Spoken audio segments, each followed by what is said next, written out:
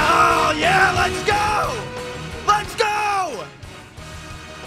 Man, that's the best song. NBC's got good stuff. Monday Night Football's got good stuff. Fox, but this is the best song. CBS NFL music.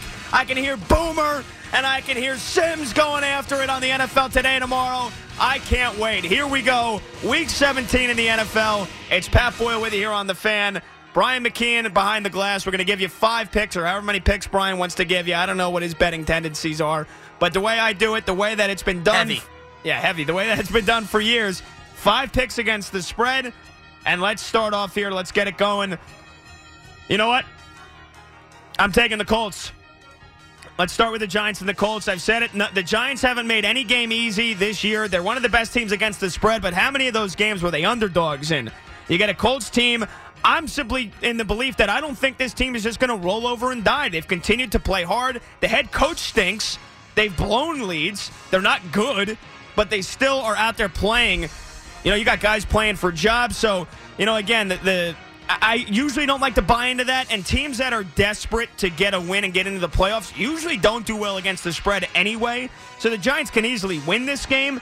I don't think the 5.5 is a spread that they cover. So I'll take the Colts here plus 5.5. I think their pass defense, which barely gives up more than 200 yards a game, is going to slow down the Giants, which, again, don't have talented receivers in the first place.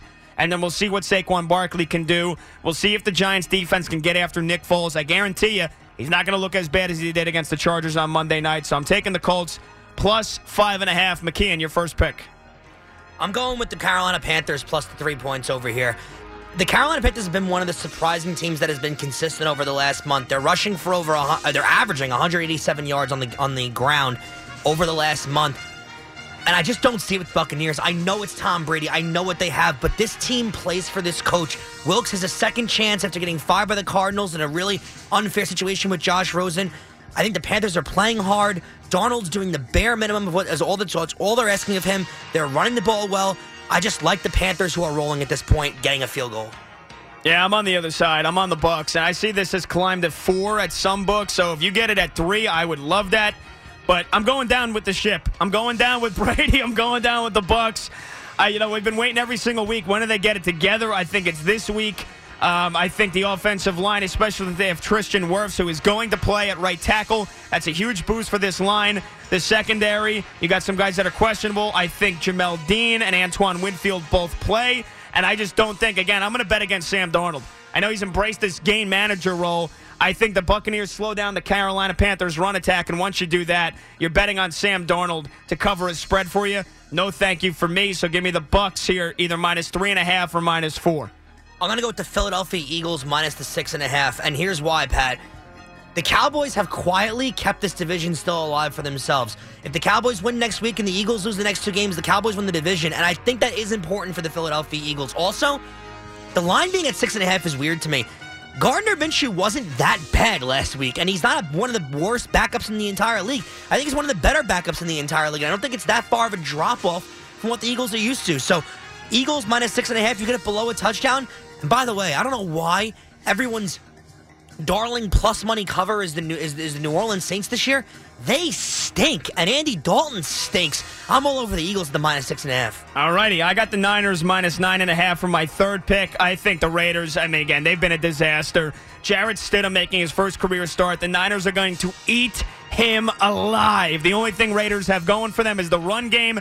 49ers happen to be the best team, best defense against the run. They only give up 75 yards per game. So Josh Jacobs, they're going to stack the box against him, and then good luck Jarrett Stidham beating them. And by the way, the Niners offense, they're a product of their defense. Their defense gives them good field position. The 49ers have put up 33 points or more in 3 out of their last 4 games. They roll in Vegas. As Steve Summers would say, the New York Jetropolitans. I got them at minus 1.5, and I like it. They're winning the football game, Pat, and that's as simple as it is. The Jets are winning the game, and they're going to win next week in Miami, too. They're either going to... What's going to happen is, if you're a Jets fan, is they're going to win this week in Seattle, and then they're going to lose by 40 next week against Miami, because that's what the Jets do.